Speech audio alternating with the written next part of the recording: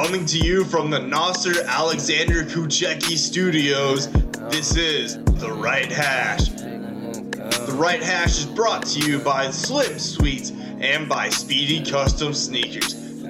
Now let's spark it up with your hosts, Luke Nadcarney and Alex Thompson. And then the G's walked in and everything froze. Very pleasant welcome once again to the Nasser Alexander Kuchecki Studios. NFL playoff action in full swing. Luke Nadcarney, Alex Thompson here with you to break it all down. A little different today. We're going to go in half format because we've got basically NFL and nothing else. We're going to just react to the games we saw last weekend, pick the games that we're going to see this weekend. 3 NFC East teams on the docket, and none of them being the Washington Commanders. My worst dream has come true, worst nightmare. But Alex is in a significantly better place right now with his NFL team. You may have heard that there was a big comeback in a game in Florida in this weekend's the super wild card weekend. It was not the Buccaneers over the Cowboys. I'll tell you one thing. I kind of said it tongue in cheek after the Chargers game in week 3, where Jacksonville beat the Chargers 38-10. A little bit tongue in cheek that the Jaguars might be the best team in Florida. And lo and behold, who is the last team in Florida remaining in the playoffs? It is my Jacksonville Jaguars. And boy, they do not take them easy. They do not give their fans a chance to breathe. But hey, I'll take a win in the playoffs in literally any form or fashion. I do not care if we have to come back from 35 down or if we blow a 27-point lead and win by 1. I do not care as long as you win in the playoffs. And that's what the Jags figured out how to do. You know, we had Justin Herbert versus Trevor Lawrence. Neither guy had ever played in the playoffs. I think a lot of folks maybe forget that Justin Herbert hadn't played in the playoffs yet. And they pissed down their legs in the second half. I don't know why they only ran the ball with Eckler 6 times. All they had to do was run that clock out. And they just threw it and threw it and threw it and threw it. And I don't understand. It's not Herbert's fault. He made some good plays with his legs, picked up a lot of first downs. He missed one wide open Keenan Allen touchdown. But other than that, I thought the Chargers actually played well enough to win that game. They got coached out of it, in my opinion. I would agree. And you saw the experience there with Doug Peterson, who's taken a team to the Super Bowl, won that Super Bowl. But I loved that 4th and 1 play call following a timeout, the wing tee. And I saw the 2 blocking assignments just get set up right there. Whoever the 2 guys in the backfield were with ETN. I saw them both just nail their assignments. I was like, oh shit, this play could go for a touchdown. It didn't, but it was like that. That's how you know a running play is going to work, when the 2 guys in the backfield with the ball carrier know exactly who they're supposed to run over. And big shout out to, I believe it was Zay Jones. It was Zay Jones or Evan Ingram. I saw 7.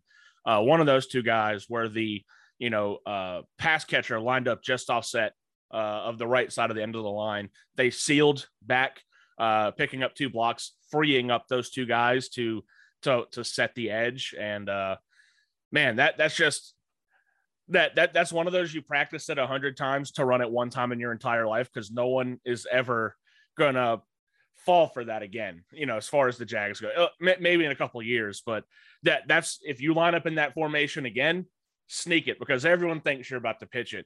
But yeah, beautiful play design. Really, really good check at the line earlier in the game on the big touchdown to Zay Jones.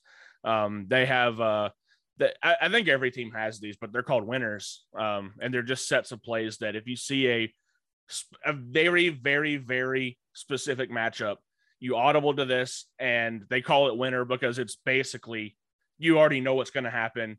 Just make the pass and it's there. He was wide open, and that they saw it, must have seen it on tape where Derwin James comes up instead of dropping back as a safety. There was no one there. Miscommunication by the Chargers. And Jags did I don't know how they stayed in that. I was mentally out of that game after the 3rd interception. I just did not think there was any chance. I mean, the third biggest comeback in playoff history, the biggest comeback in Jaguar history. I was just happy we got there, and I don't really know. It was still almost doesn't feel like we won that game. Surreal. Surreal, but it's like, is that even possible? Like, you almost at that point just feel like the other team gave it away. But they didn't. The Jaguars had to go take that shit, and they did. I almost thought that when Dicker, the kicker, missed that field goal, I was wondering, I think it was like, what was it, a 4th and 3 or a 4th and 4? And I kind of thought that the Chargers should have gone for that. You're up 10, kicking the field goal. It's still a 2-possession game, albeit you can't use a field goal to tie or take the lead, which the Jaguars ended up doing. But if you miss, it's the same, it's the net same, the similar outcome, up by 10. And I don't know, putting a rookie kicker out there in that environment when his whole team was slipping away, you saw his whole team was giving the game away. And as much as Brandon Staley goes for it in that situation, I thought it was strange that they didn't go for it there. And just to be clear, Dustin Hopkins would have missed that kick too, because he was Washington's kicker for like 6 years, and he missed a lot of kicks that he should have made. So no, not faulting Cameron Dicker on his own there, but I do think that hindsight being 2020, even not hindsight being 2020, the Chargers should have kept the offense on the field, at least tried to get them to jump. Yeah, I mean, as a 30-yard kick, you in the playoffs, if you can't get that reliably, you might as well take it and miss it on purpose, because you're not going to make it at all in the playoffs if you can't hit 30-yard field goals. And I mean, we saw Patterson's do the same thing. Dicker's, it looked like it was destined for right down the middle, and it just curved and curved. And Riley Patterson's did the same thing, the game-winning kick. Because I sat there and I was like, oh my God, did that just miss? Is he about to miss this with the, I don't know if it was wind. I don't know if they just had, put some draw on it. I have no idea. I'm not a kicker. Never done that stuff before. Apparently neither has Dallas's, by the way. But it just, I kind of see what you're saying, but at the same time, you just think a 30-yard kick, this means they had to go score 2 touchdowns. They can't do what we did, score 1 touchdown, get a 2-point conversion, and go win it off of a field goal if you just hit that 3 points. Jacksonville has to go score twice. And, if you get stopped, that's almost an automatic momentum flipper. You're not getting that back if Jacksonville gets that stop and you get no points. So, again, hindsight 2020, you probably go for it, but there's a good chance you wind up with the same, if not almost worse result of actually getting a 4th down stop. So a lot of mind games, especially going up against a guy like Doug Peterson. Doug Peterson went for it early in that game, passing on a chance to take a field goal, and Trevor threw an interception, and it felt like everything was slipping away at that point. So I can kind of understand the decision to kick it there late, because you don't expect Dicker the kicker to miss a 30-yard kick. The guy's nickname is Dicker the kicker. Well, I'm looking at the play-by-play. I pulled it up so I could see what the down and distance was. It was a 40-yard field goal according to ESPN, but it was still 4th and 3.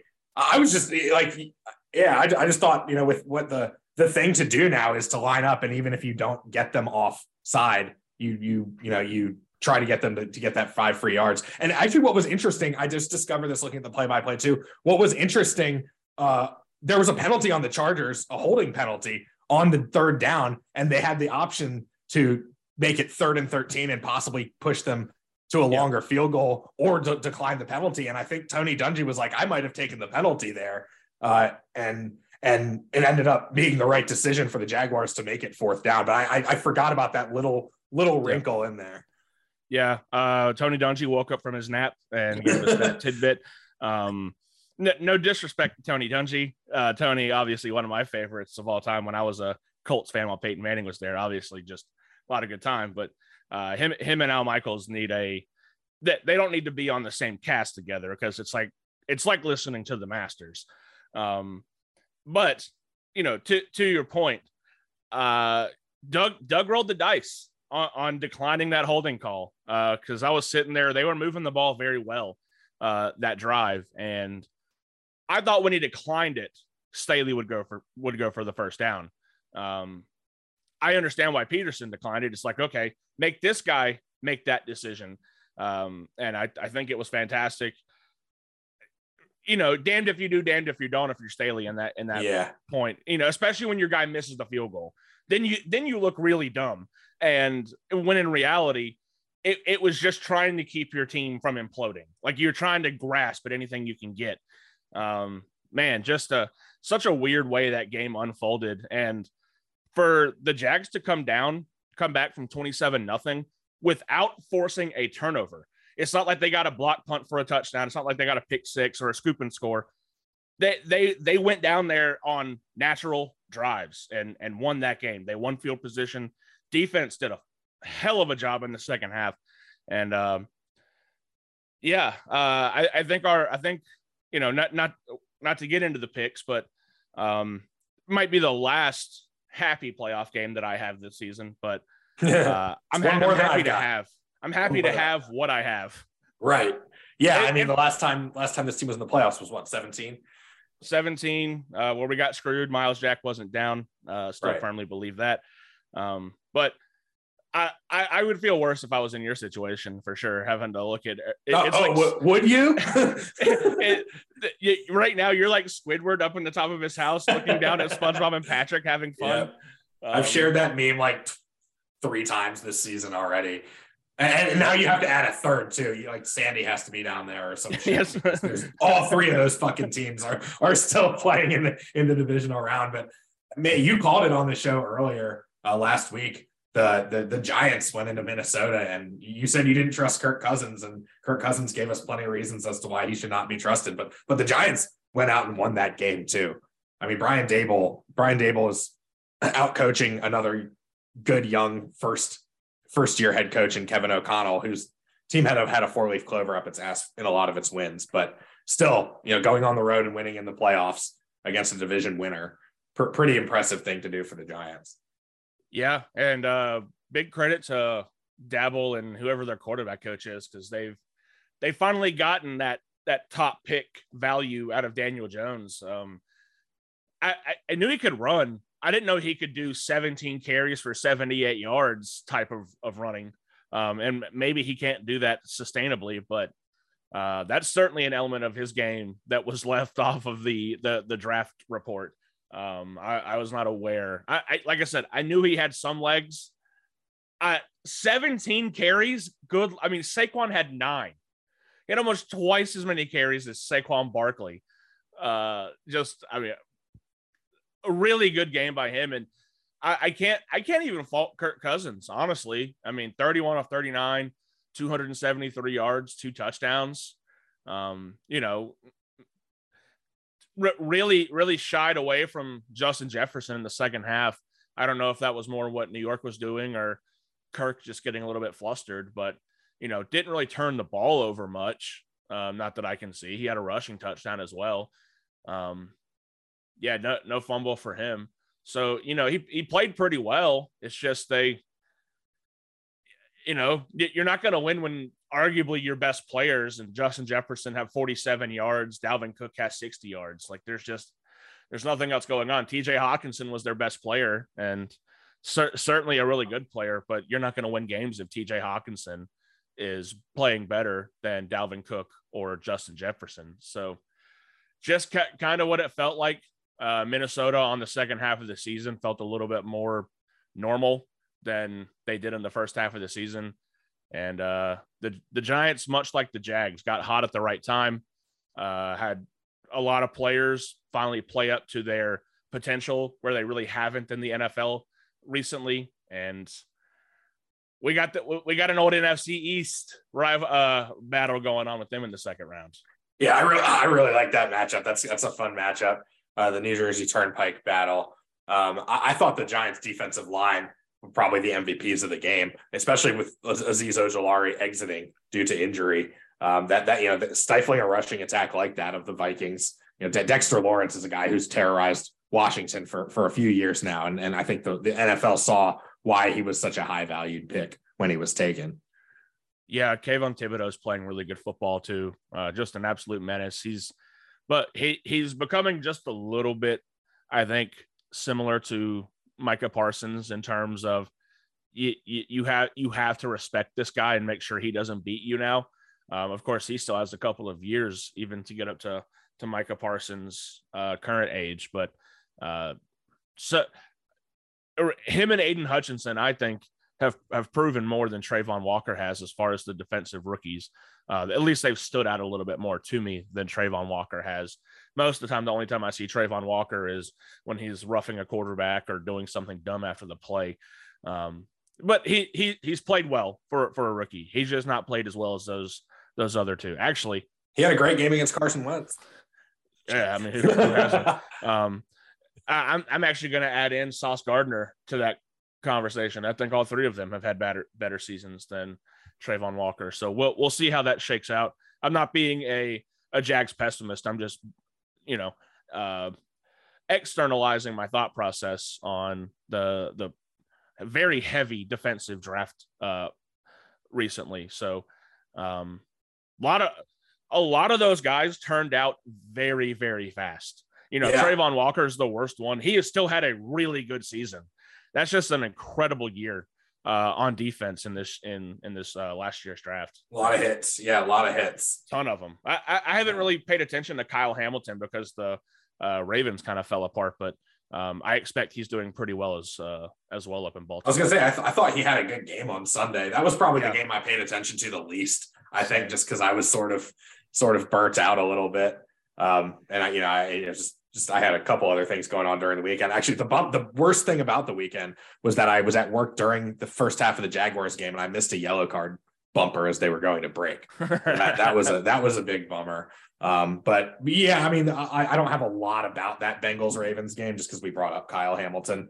The team I think we both thought was going to won.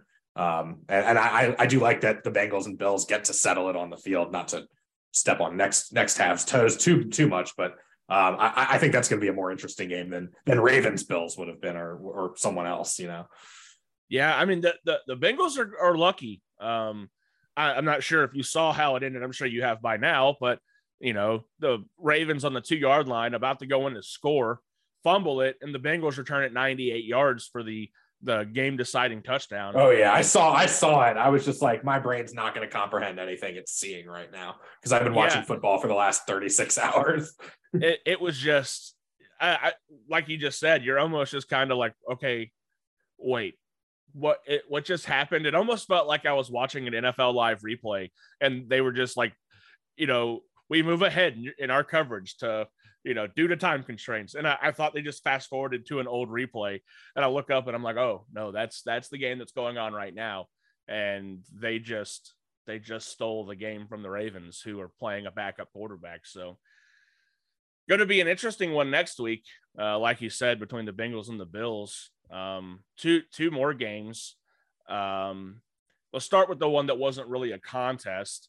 The very first playoff game of the weekend was Seahawks and 49ers, and the Seahawks, except for a second quarter, 17-point outburst, didn't really do too much.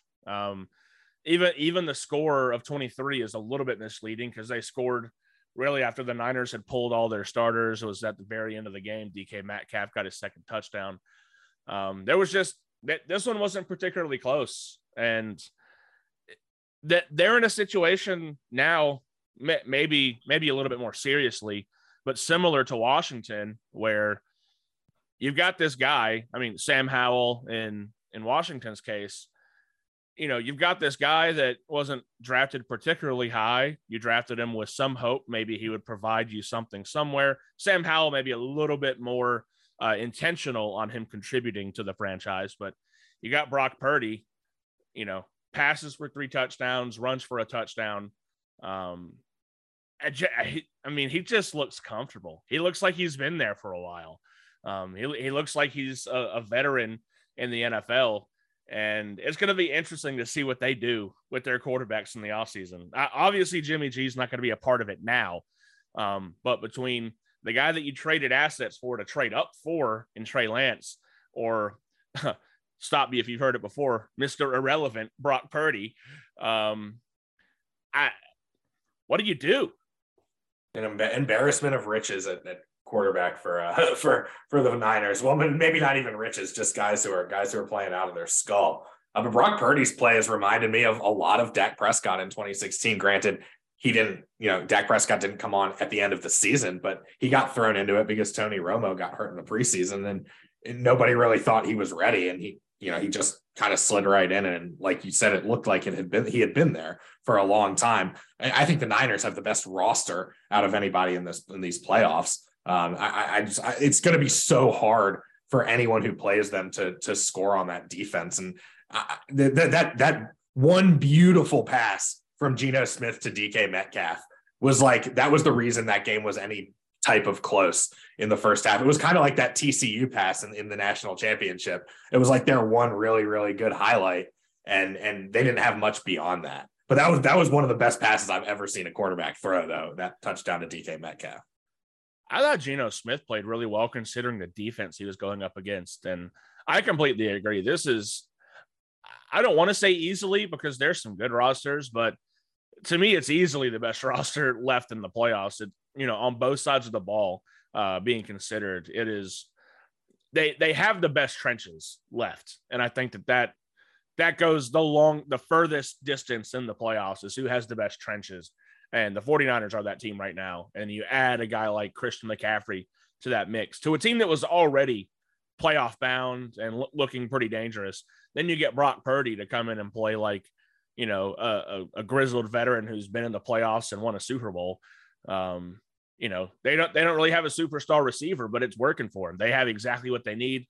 Brandon Ayuk is Brandon Ayuk when he needs to be. Jawan Jennings is Jawan Jennings when he needs to be. You got Deebo Samuel, who's just kind of like the, pass it to Will, let him figure it out kind of guy.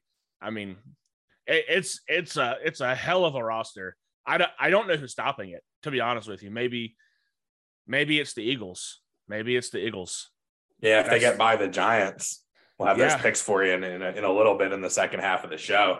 But I thought when you said the game that wasn't really a contest, I thought you were actually going to talk about the Dallas-Tampa Bay game first, because that was a pretty big beat down too. I think Julio, like the Seahawks, Tampa Bay had kind of one highlight. Julio Jones, maybe the last playoff touchdown of his career. Who knows? But man, Dallas kind of validated, why they kind of half-assed it in the Washington game. And then watching that game against Tampa Bay, I was like, they definitely were preparing for this the whole time. They didn't really prepare for that Washington game.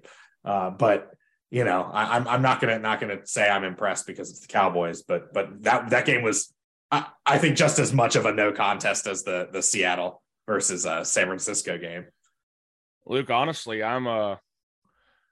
I forgot about that game. The other, when I said we had two left, the other game I was referring to was Dolphins Bills. I forgot about Cowboys. Dude, it's Super Wild Card weekend. There's so much going on. I mean, it wasn't a good game at all. Yeah. Thank God there was a Manning cast. I wish I didn't have to sit through a whole half of Deion Sanders self-promotion, but other than that, it was nice to hear from Dan Campbell and Peyton and Eli for another Manning cast. They made it very tolerable, especially Peyton Manning and his reactions to kickers. That was fun for the whole family, I think. How was Dan Campbell? I was at work. I didn't have sound, so I was just watching the ESPN so I could see as much of the game as possible. But how was Dan? Did he talk at all about the playoff situation, or did he just kind of stay away from that? No, they really more talked about the game. They talked about the Lions and how he felt. They talked some about his play time. They lauded on and on about Dalton Schultz because Dan Campbell's a former tight end as well. And, Dalton Schultz, I think, had both of his touchdowns while Dan Campbell was on. I think. I know he caught one. I don't remember if he caught the second one while Dan Campbell was on. But, he's the same guy you get on, their Hard Knocks or their Hard Knocks, right? Yeah, they were on Hard Knocks. Okay, I couldn't remember which one of the shows they were on. I think the Colts were on the in-season Hard Knocks, but the Lions were the preseason. Okay, gotcha. So yeah, he's the same guy you get on there, and He was a lot of fun. He's a good listen, and because him and Peyton and Eli all played at similar times. It was fun. The Mannycast, they actually showed a replay of Dak's keeper that went around the end. They showed Peyton's keeper against the Cowboys when he was a Bronco. Yeah, I was watching that. I remember that. I was watching that with the namesake of our studios in the original studios back in Raleigh. That was one of the best plays I've ever seen.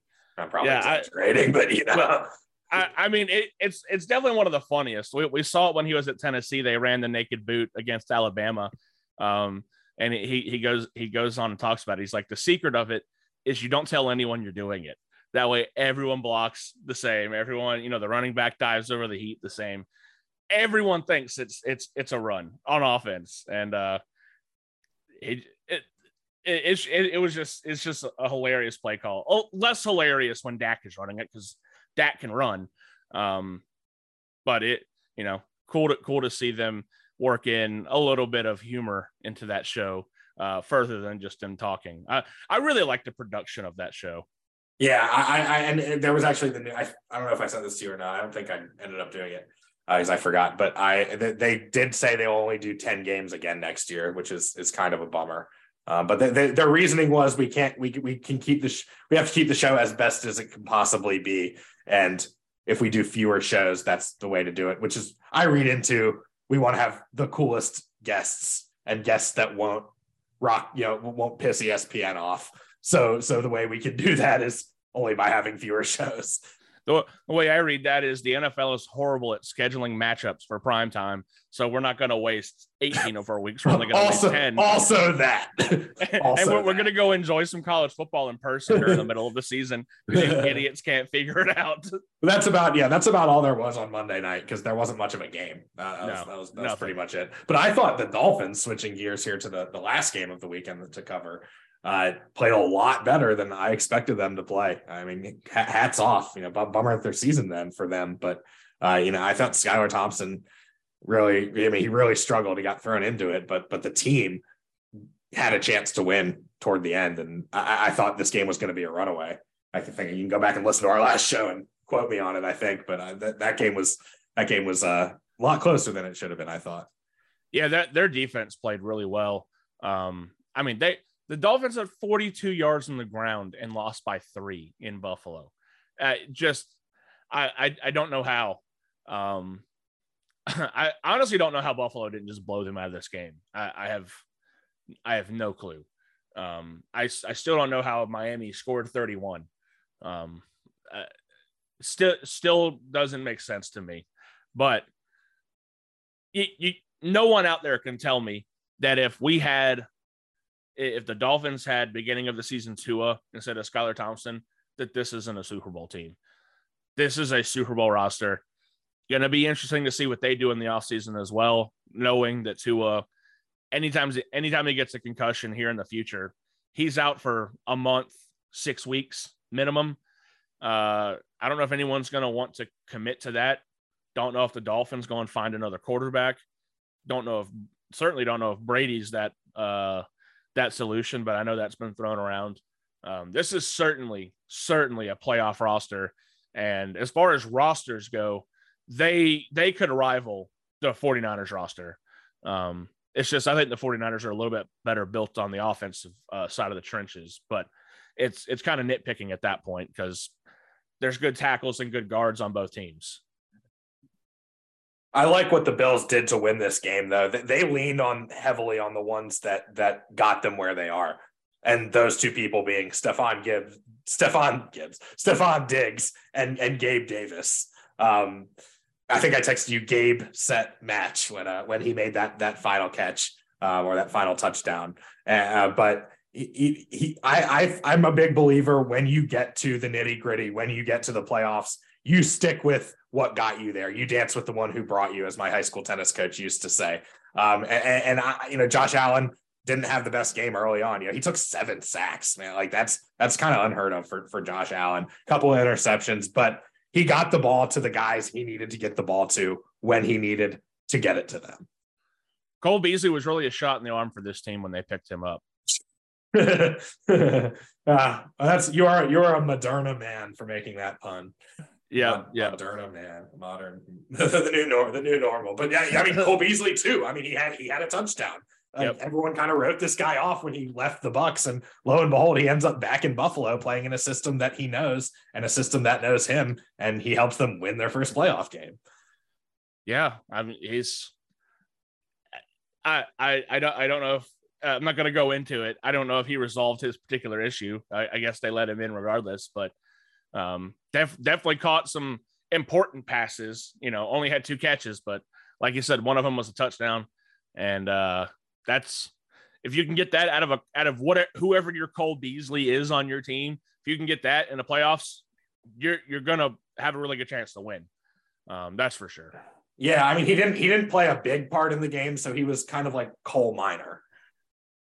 Just a minor part of the game. But okay. We should stop talking about this game because the bad puns are coming early. But I'm just gonna say nothing. That was a good. I mean, I don't know. 6 games. I'm still toying with I'm still trying to get myself used to the schedule with because 3 playoff games in a day is a lot when you're used to only having 2. We're still only in the 3rd year of having 3 playoff games on in a day. And it's a long day of watching football. I'm not going to lie, as somebody who likes watching football more than almost anything, especially because you've had the 2 games the day before. And then I like the Monday night game because you get the break, you get the whole day on Monday to get ready for that game. But I'll tell you that it was hard to comprehend some of the stuff that was happening just because it was like football overload.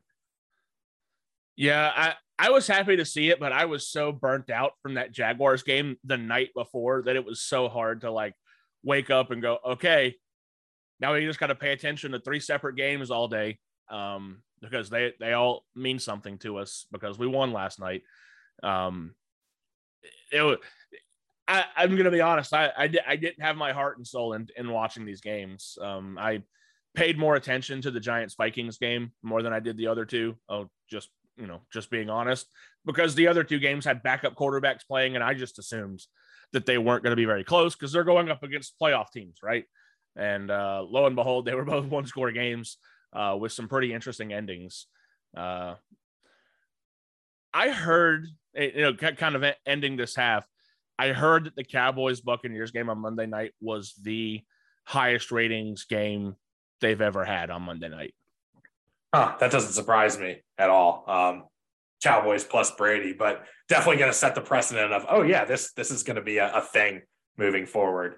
But it was just such a shit game. I can understand maybe a peak at the beginning being all right, but ratings also factor in duration of viewing, right? It's not just someone clicks over and that's the only data point they take. Right. The bounce rate. Right. It's about watch length, essentially. It matters how long you've been watching that game. So, I mean, I know Dallas is America's team and there's more Cowboys fans than all the other ones, but there was nothing about that game that should have been the most watched Monday night game of all time. Yeah, I think just the lack of competition from other programs played into it as well. You've got college basketball, NBA, NHL, kind of regional sports, but that's a rabbit hole I could go down and do a whole entire show and bore the shit out of you guys with. So I'm not going to do that. As I guess, we still have a horn here for halftime here on this 2-half edition of The Right Hash. We'll say that 5 times fast. But all NFL here this week. We've got 4 games this weekend, 2 Saturday, 2 Sunday. Much better for viewing if you're a casual viewer, and if you have a show where you talk about football, you don't have to watch 3 games in one day. But Alex's team does play again on Saturday. Jacksonville, Kansas City, really unfamiliar territory for the Jaguars. Going to be a real tough test for Trevor Lawrence. But I don't think that playoffs at this point, everyone's good enough to win. We saw the 6th-seeded New York Giants in 2007 pull off 4 upsets in a row. Going to be hard not playing in Duval, and it's going to be hard playing in an atmosphere that is very similar. It's a very passionate, driven, almost college-like atmosphere. But it's just going to be all red instead of teal, and they're going to be doing Indian chants, kind of like Turner Field. I mean, we'll kind of go through each game and then pick each game after we analyze it. So we won't do all 4 picks at the end, but we'll definitely allow for some detail here, especially for the first game, Jacksonville, Kansas City. Underdogs going in to a hornet's nest. What's the biggest key here for the Jags? I mean, just keep doing what you've been doing. That is what has got you here. I would advise against letting deficits pile up like they have, because you're not climbing out of a 27-0 hole against the Chiefs team with Andy Reid at the helm. You're not going to. So you can't start that way. However, we played Kansas City earlier this year in Kansas City, 10-point game, and we have gotten a lot better. I could probably say the same for the Chiefs, because it seems like they have locked down their running back situation a little bit more with Jerick McKinnon. They traded for Kadarius Toney since then, we were the first game Kadarius Toney played. So we've seen him, but obviously just kind of his first game. He still scored. Juju has played a little bit better. They really found their stride with Travis Kelce there in the last 6 or 7 weeks. He was unstoppable, more so than normal, for the second half of the season. And it's Arrowhead, like you said, very collegiate atmosphere, very intense, very loud, continuously. Definitely not something that the Jaguars are necessarily used to. But the Jaguars have beaten good teams. That's what they can rest their hat on. They have beaten good teams. It's not like they're 9-8 and they've beaten all terrible teams. They've beaten the Cowboys. They beat the Chargers twice. They beat the Ravens. They beat for my money, a really good Jets team. So they have won good games. It's just the Chiefs are better than all those teams. And the Chiefs might be the best team in the NFL. We'll find out here. They're certainly the best team in the AFC right now. That's why they're at the top spot. But the big wild card here for me is the weather. It's kind of supposed to rain. It's going to be a little bit colder in their 40s. Who does that hurt more? Who relies more on the pass? The Chiefs or the Jags? It's hard to say right now.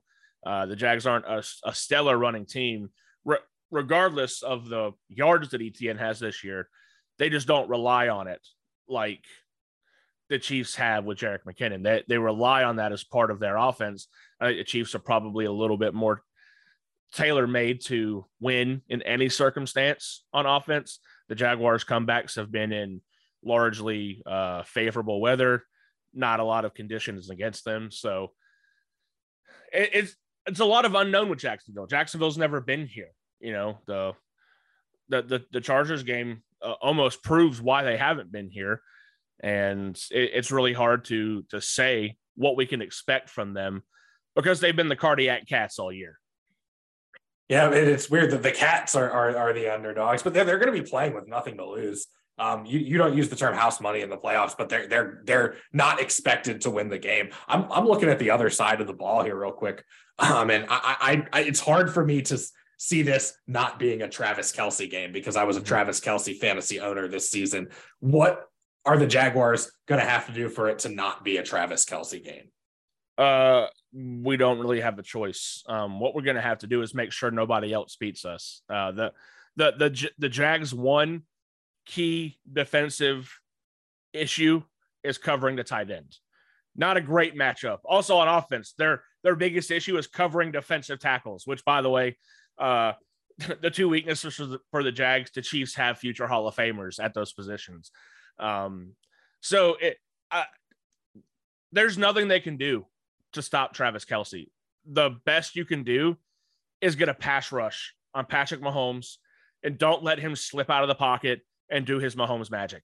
It's the only way you beat the Chiefs. Keep him in the pocket and try to keep guys covered for the first 3 or 4 seconds, 2, 3, 4 seconds of a play.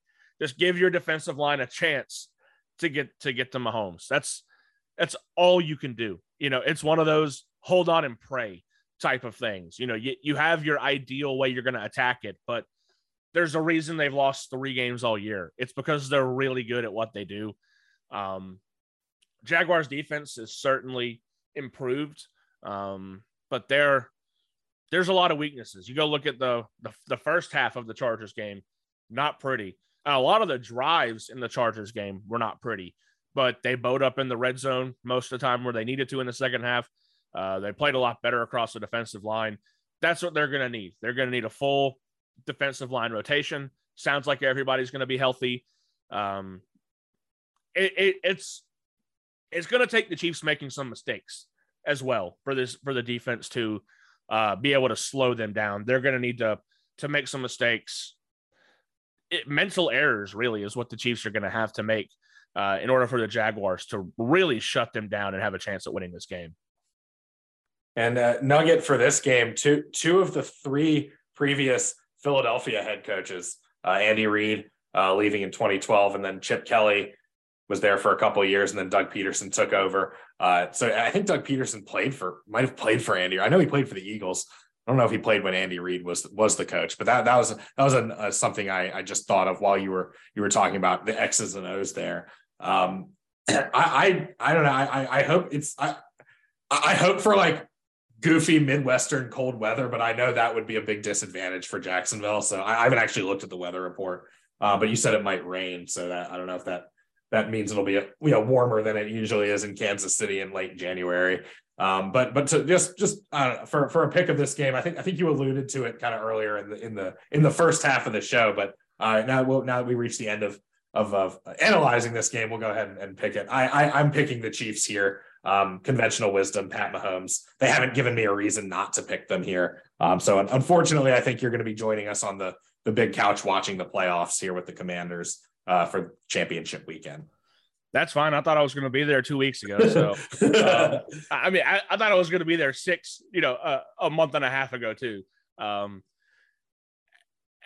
Everyone knows what I'm picking, but I'm not going to pick that because I'm going Duval, baby. It was always the Jags. It's something weird is in the air.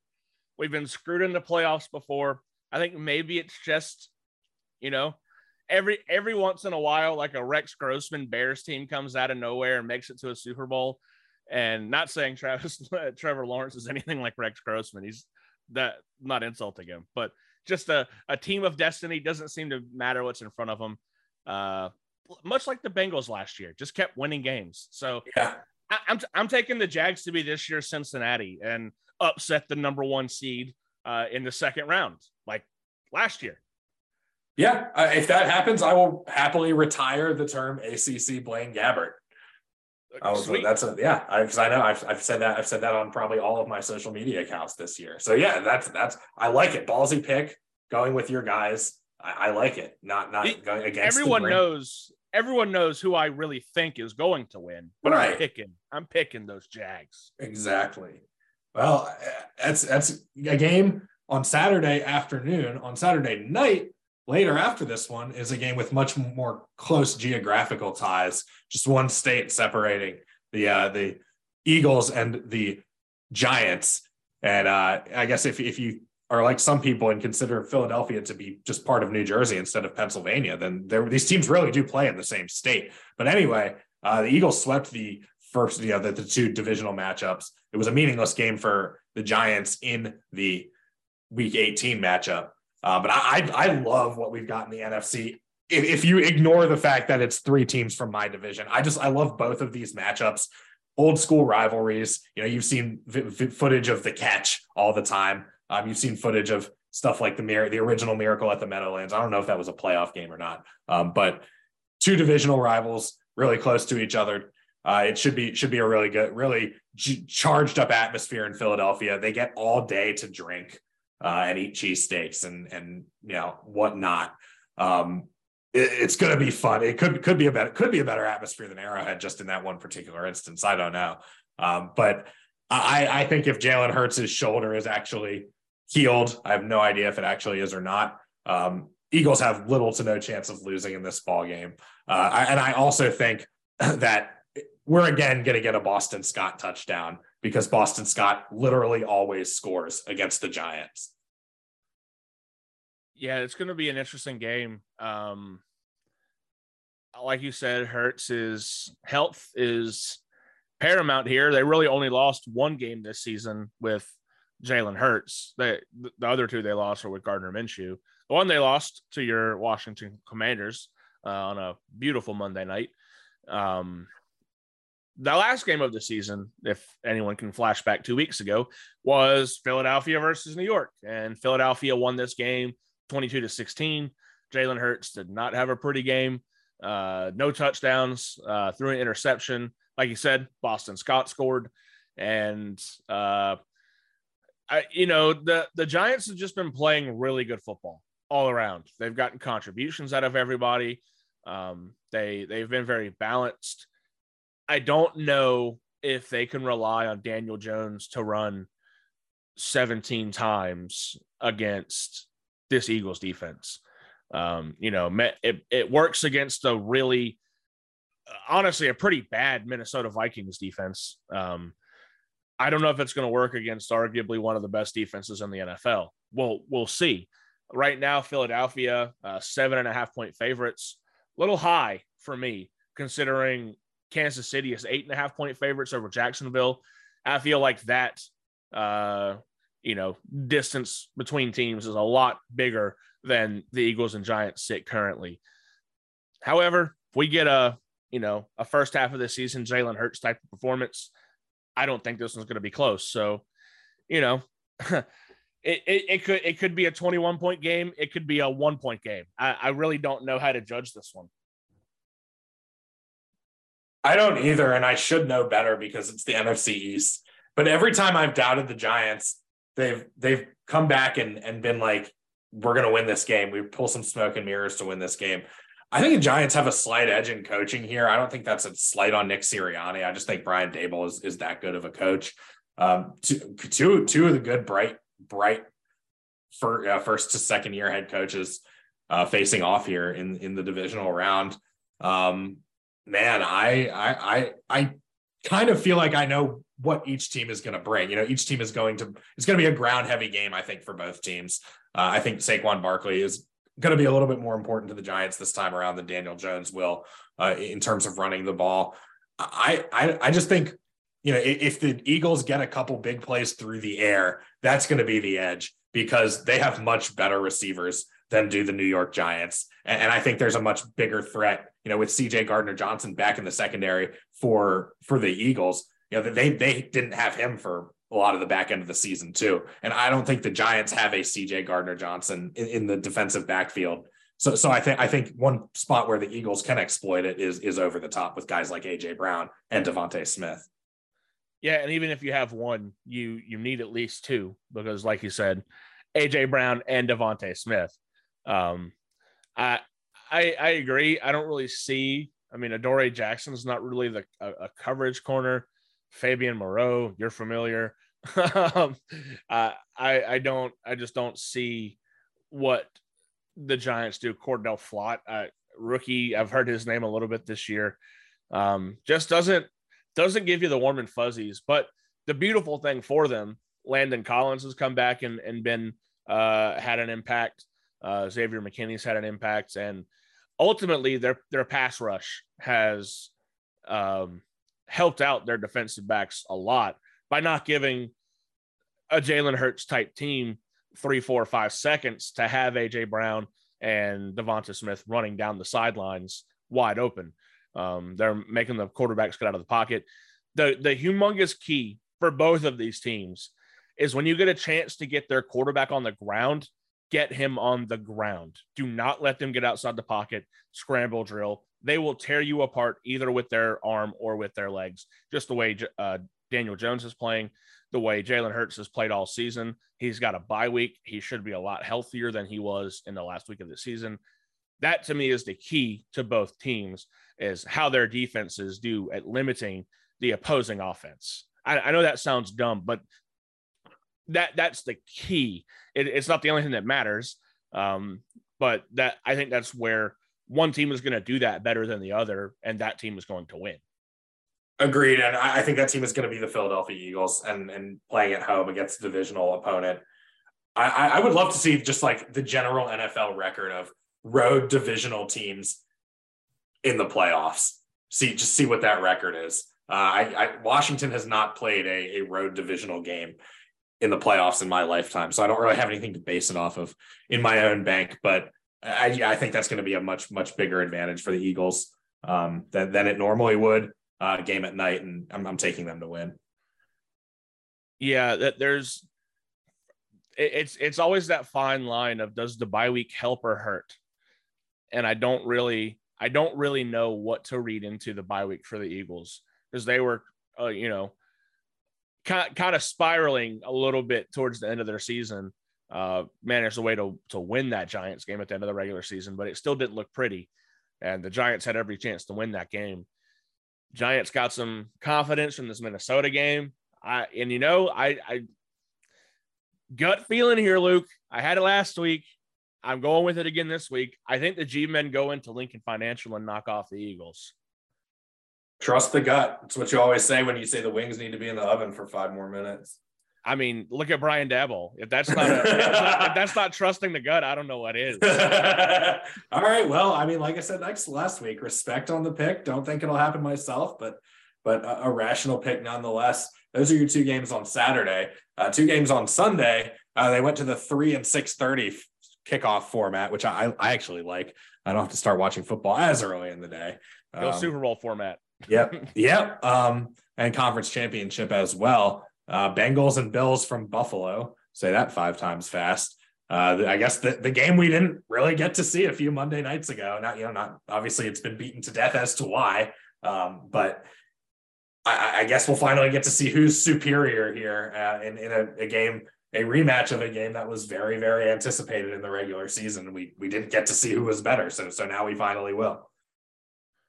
Yeah, not a whole lot of analysis on this game because we talked about it 3 weeks ago and not much has changed. Right. So I'm not going to just sit here and talk for the sake of talking. I think the Bills, especially in this game, have something to play for. We saw what that looked like their first game after the DeMar Hamlin incident. And I think it's going to be even not that the Bengals did anything bad. It's not like they intentionally did it. Not like they could have intentionally done it. I don't think there's bad blood there whatsoever, but I think it's just going to be a big intrinsic motivator for the Bills. The Bengals got really lucky to win their game, in my opinion. It being in Buffalo, just Bills Mafia is crazy. They're going to will this Bills team to a win any form or fashion that they can. So I'm taking Buffalo in this one. I got to take a road team, and I haven't done that yet. And I'm not taking the next road team we're going to talk about. So I'm going to take Cincinnati here on an Evan McPherson field goal. Of all things, it'll come back from last year. Yeah, why the hell not? All right. Yeah. I mean, it's the playoffs. One of those 2 teams is going to win. You're right. No ties, maybe. Maybe we'll have a double overtime. There's really no like, even if you pick the Jags over the Chiefs, you can't say it's dumb. Like, they won a playoff game. They got into the playoffs. They can do it. Yeah, well, I just tipped my hand on the Dallas San Francisco pick, but this could be the best game of shit. This could be the best game of the weekend. You tipped your hand on this game when you were born, Luke. Yeah, true that. But still a classic matchup of 2 storied franchises. And I had an NFL Films video that had the catch in it, so I just had seen that over and over and over again, knowing how iconic of a moment it is in NFL lore. And we'll just another chapter is going to be written here. This will even have a college football-ish feel because it kicks at 3:30 local time. So that's kind of a cool nugget there. I wish it kicked 50 minutes later, but this will be a great game, I think, to finish the weekend on. I really hope it lives up to the billing, and I really hope that the Niners win. But Dallas's offense looked really good on Monday night. It's going up against what we think and what we have told you is the most talented roster in the NFL. So really, just a really, I don't know, man. I don't know where do you want to go with this? All I can say is this is happening in California. I just dropped you a picture in our Discord, so you have proof of this. Tickets as low as, it should say as high as low as $420 to get into this game. And that's really all that I needed to see. I'm going with the California team just because of that. Also, the 49ers are magnitudes better than the Cowboys. If the Cowboys had not been playing the retirement home team of the playoffs, they probably don't advance, especially not missing 3, 4. I don't know how many extra points they missed. I know they missed the first 3. So I'm taking the 49ers. I don't think there needs to be a lot of diving into this one. I think the 49ers are the best team left in the playoffs. Them or the Chiefs. That's kind of what I expect the Super Bowl to be at this point. Yeah, we did have that a couple of years ago. I hope I don't like rematches, so I hope we don't get it, but I don't have to pick that for a couple of weeks. I'm also taking the Niners. Big game for George Kittle. Big game for George Kittle incoming. All I'll say is it will be a lot more interesting matchup because the 49ers have Christian McCaffrey and a much more interesting quarterback. Yeah. It will feel like a more modern game rather than Jimmy Garoppolo being dragged across the finish line like it was that year, if we're just all being honest. Well, that is the only pick we agree on here, and I think that's good. We'll have plenty of stuff to talk about next week. But here at the end of the show, a little non-sports note that just dropped while we were recording. I feel compelled to mention it because I'm going to use music at the end of the show to match. But David Crosby of Crosby, Stills, and Nash passed away in this past hour. It was reported. So one of our iconic musicians that you hear from time to time on our productions. R.I.P. Bummer, but old age gets everybody. So I'll figure out a CSN song to throw on the end of this. And also I will just plug our Right Hosh show with Rob Jordan. We did that a couple days ago. Gotten a lot of people to listen to that. We know people are interested in soccer, so we bring another one of those to you in a week or two. And of course, check out our shows with Mike Barlow and Connor Lilly. You've heard them plenty on various episodes, and now they have the latest in the series for both of those guys. It's on our Twitter and Anchor and Spotify pages as well. So, Alex, any parting thoughts here before we go on to watching whatever is on sports are on TV tonight? Yeah, how dare you exclude Neil Young? Yeah, I know it's about. I like Neil Young. Like Neil Young is just like he's kind of his own thing because I like his solo music too. But yes, is it because you're a Southern man and don't need him around anyhow? I wish I had something planned for throw back at you, but I don't.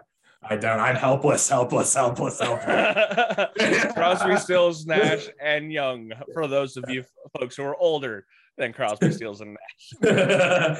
Well, that's about all we've got for you here on The Right Hash. We're poets and we don't even know it, but we hope you enjoyed our show. You can if you think our picks are terrible, please let us know. And if there's anything you want us to talk about on the next show, let us know that too. And if you watch these games, if you want to just call us idiots for picking these games wrong, well, only one of us will be an idiot because we have 3 games where we picked the opposite team. So one of us is going to look really good and the other's going to look really dumb by this time next week. So feel free to throw it back in our faces on social media. We love when people do that.